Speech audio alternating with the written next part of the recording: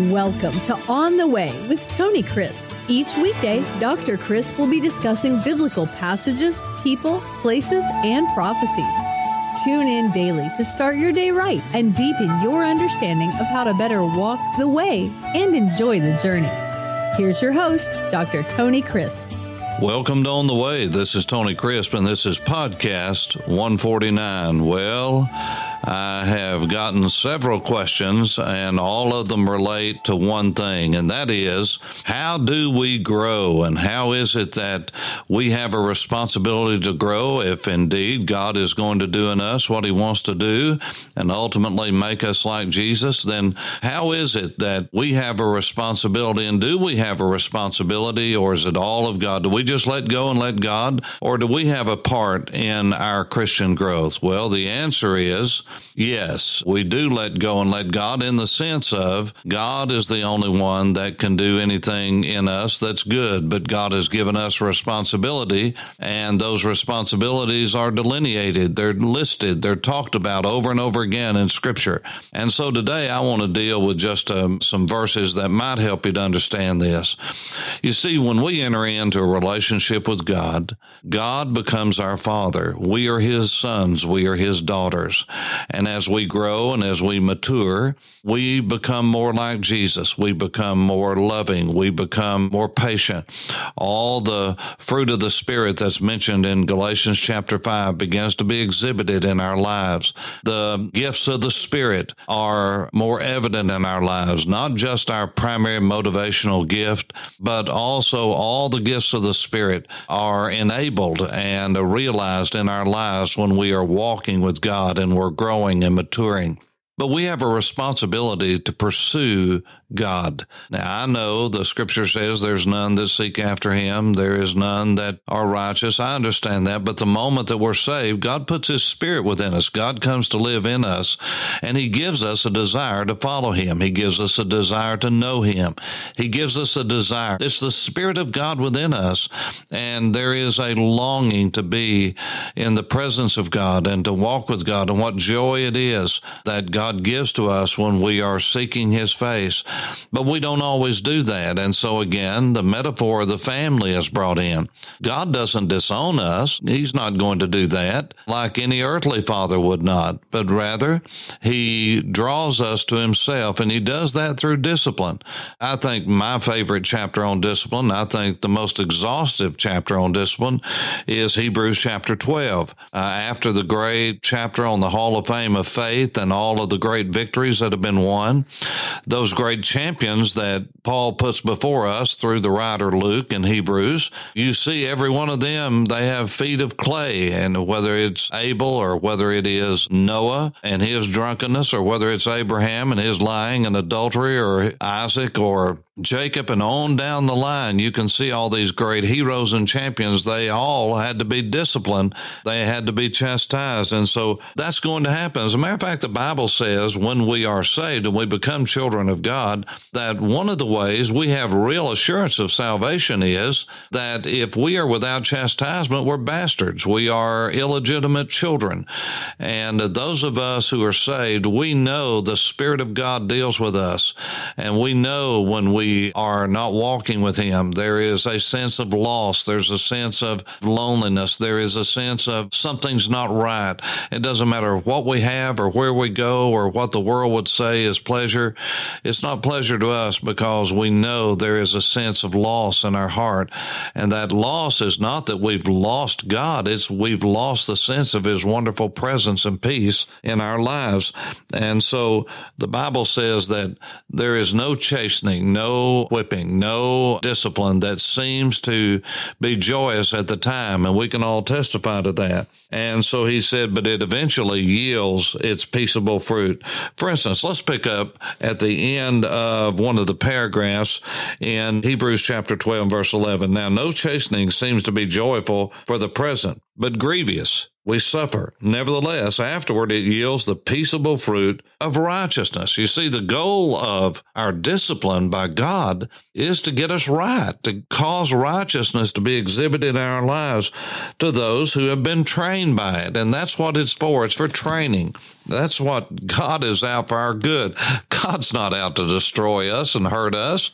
And this is not some wealth and health prosperity. You know, that's not what I am. But I do believe that these men who have gone to seed on wealth and health and prosperity and all those things, there is a grain of truth in that. And many times the most damnable heresies are those that contain 90% truth. The fact is, God is for us, and God wants to bless us, and God does want to bring us into the spirit of conformity to His Son. And so there is in verse 12, after all of this long litany of the ways that God disciplines us and how good it is for us, he begins a new paragraph with a therefore in verse 12 of Hebrews 12. Therefore, strengthen your hands. That means pick it up, boys, pick it up, ladies, which hang down, and feeble knees. This idea of being all weak and woe is me, I'm under the hand of God and discipline. Well, you can get out from under that. You can repent and turn and ask God to forgive you of your pride and your anxiousness and your fretting and disobedience. And he says, and make straight paths for your feet. In other words, if you don't like the way you're going, change it. God gives you the ability to do that. If you don't like the road you've taken a wrong turn, get on the right one. It doesn't matter how far you have gone, how long it's taken you. You can get back on the right road instantaneously. Isn't that wonderful? Look at the story of the prodigal son in the Gospel of Luke. It's this long journey this prodigal took away from the father. And he ended up in a devastating situation, in a hog pen with unclean animals, and he was wanting to eat what the slop that they were eating. And the Bible says he came to himself, and the moment he came to himself and said, this is what I need to do, he was on the way to the Father, and already the Father was in view. That's the way it is. You see, you can be on the wrong road and be under the disciplining hand of God, but the moment we're willing to humble ourselves and say, yes, Lord, you're right, I'm wrong, we confess our sin and turn from it, immediately God will restore us. And so he says, make straight the paths for your feet. Now, he didn't say, I'll do it. He said, you're to do it. That's our responsibility.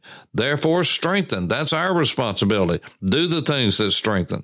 Make straight paths for your feet so that what is lame will not be dislocated any longer, but rather be healed. Look at verse 14. Not only are we to make the right choices about the path that we're on, stop going down the same path that got you to where you are. Get off of it. If you don't like the road you're on, change it. Get on another road. My goodness, you're not in bondage. Greater is he that is in us than he that's in the world.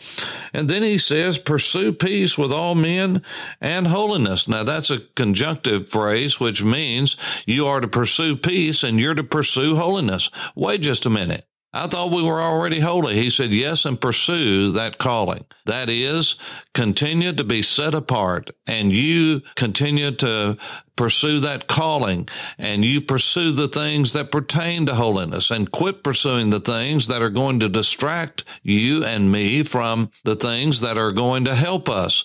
You see, sometimes we get into a cage with tigers and lions, and we lock the door behind us because they seem beautiful, and we know better, but we get into that cage, and then we wonder why we're screaming because they're tearing us from limb to limb.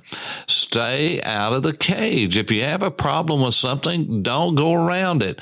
Go the other way. There's all different kinds of methods to do that, and there's all different kinds of rationale for not doing it. But the Bible says, go God's way. And so he says, pursue peace. Pursue the peace of God and peace with others. Do that with all men. And then he says, pursue holiness, without which no one will see the Lord.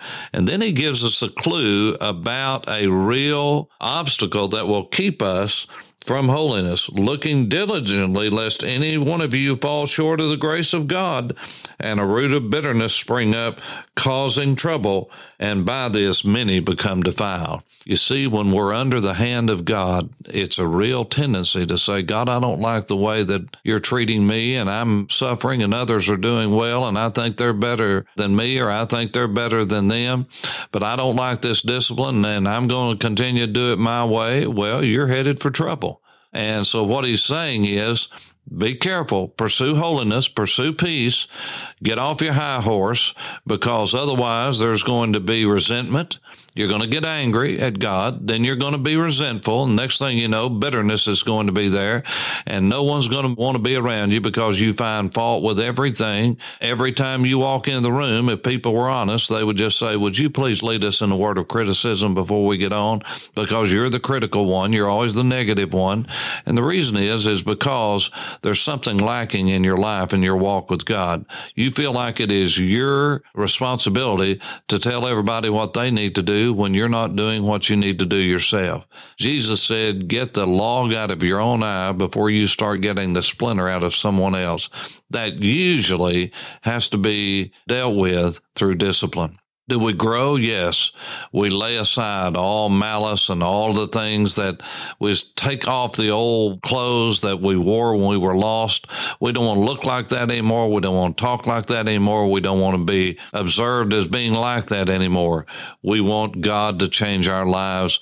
And when we feel his hand of discipline, if we'll say, yes, Lord, I hear you, then God will hear us, and he'll hear our prayer of repentance, and he'll put us back on the right road. Just make that choice. You'll see God will set you on the right road. He'll set your heart afire, and there will be that increasing longing to know him once again and to walk in the way of the Lord. I pray God will help us all to do that as we walk on the way. This is Tony Crisp. Thanks for listening to On the Way with Tony Crisp. Tune in every weekday for information on biblical passages, people, places, and prophecies. Fridays are for your questions. Email your questions to questions@tonycrisp.org. Then just listen for your question to be answered on Friday's podcast. That's questions@tonycrisp.org. Thanks for listening, and have a blessed day on the way.